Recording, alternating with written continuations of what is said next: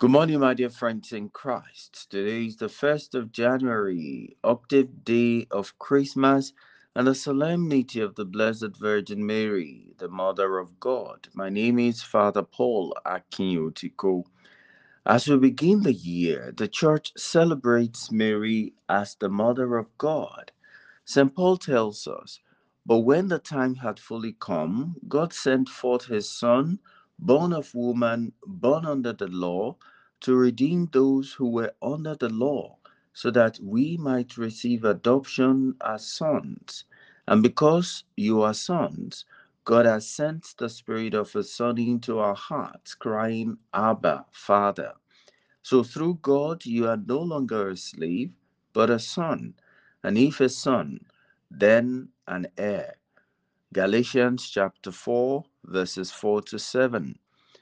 Dear friends, being Mother of God, Mary makes it possible for us all to be adopted sons and daughters.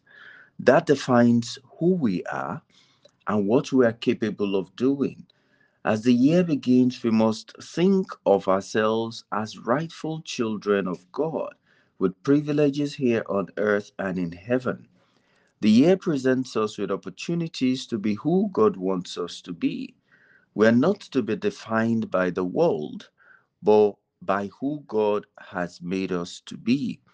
As the year begins, I pray with the psalmist, may God be gracious to us and bless us, and may he make his face shine upon us in 2022.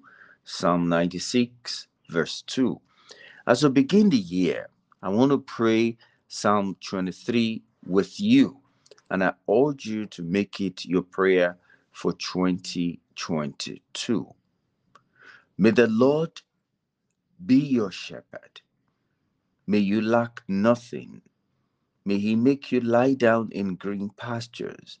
May he lead you beside quiet waters. May he refresh your soul. May he guide you along the right path for his name's sake. And even though you walk through the dark valley, may you fear no evil. May the Lord be there with you. May his rod and his staff comfort you. May he prepare a table before you in the presence of your enemies. May he anoint your head with oil. May your cup overflow. And I pray that surely God's goodness and love will follow you all through 2022 and all the days of your life. And you will dwell in the house of the Lord forever. Amen. God bless you abundantly.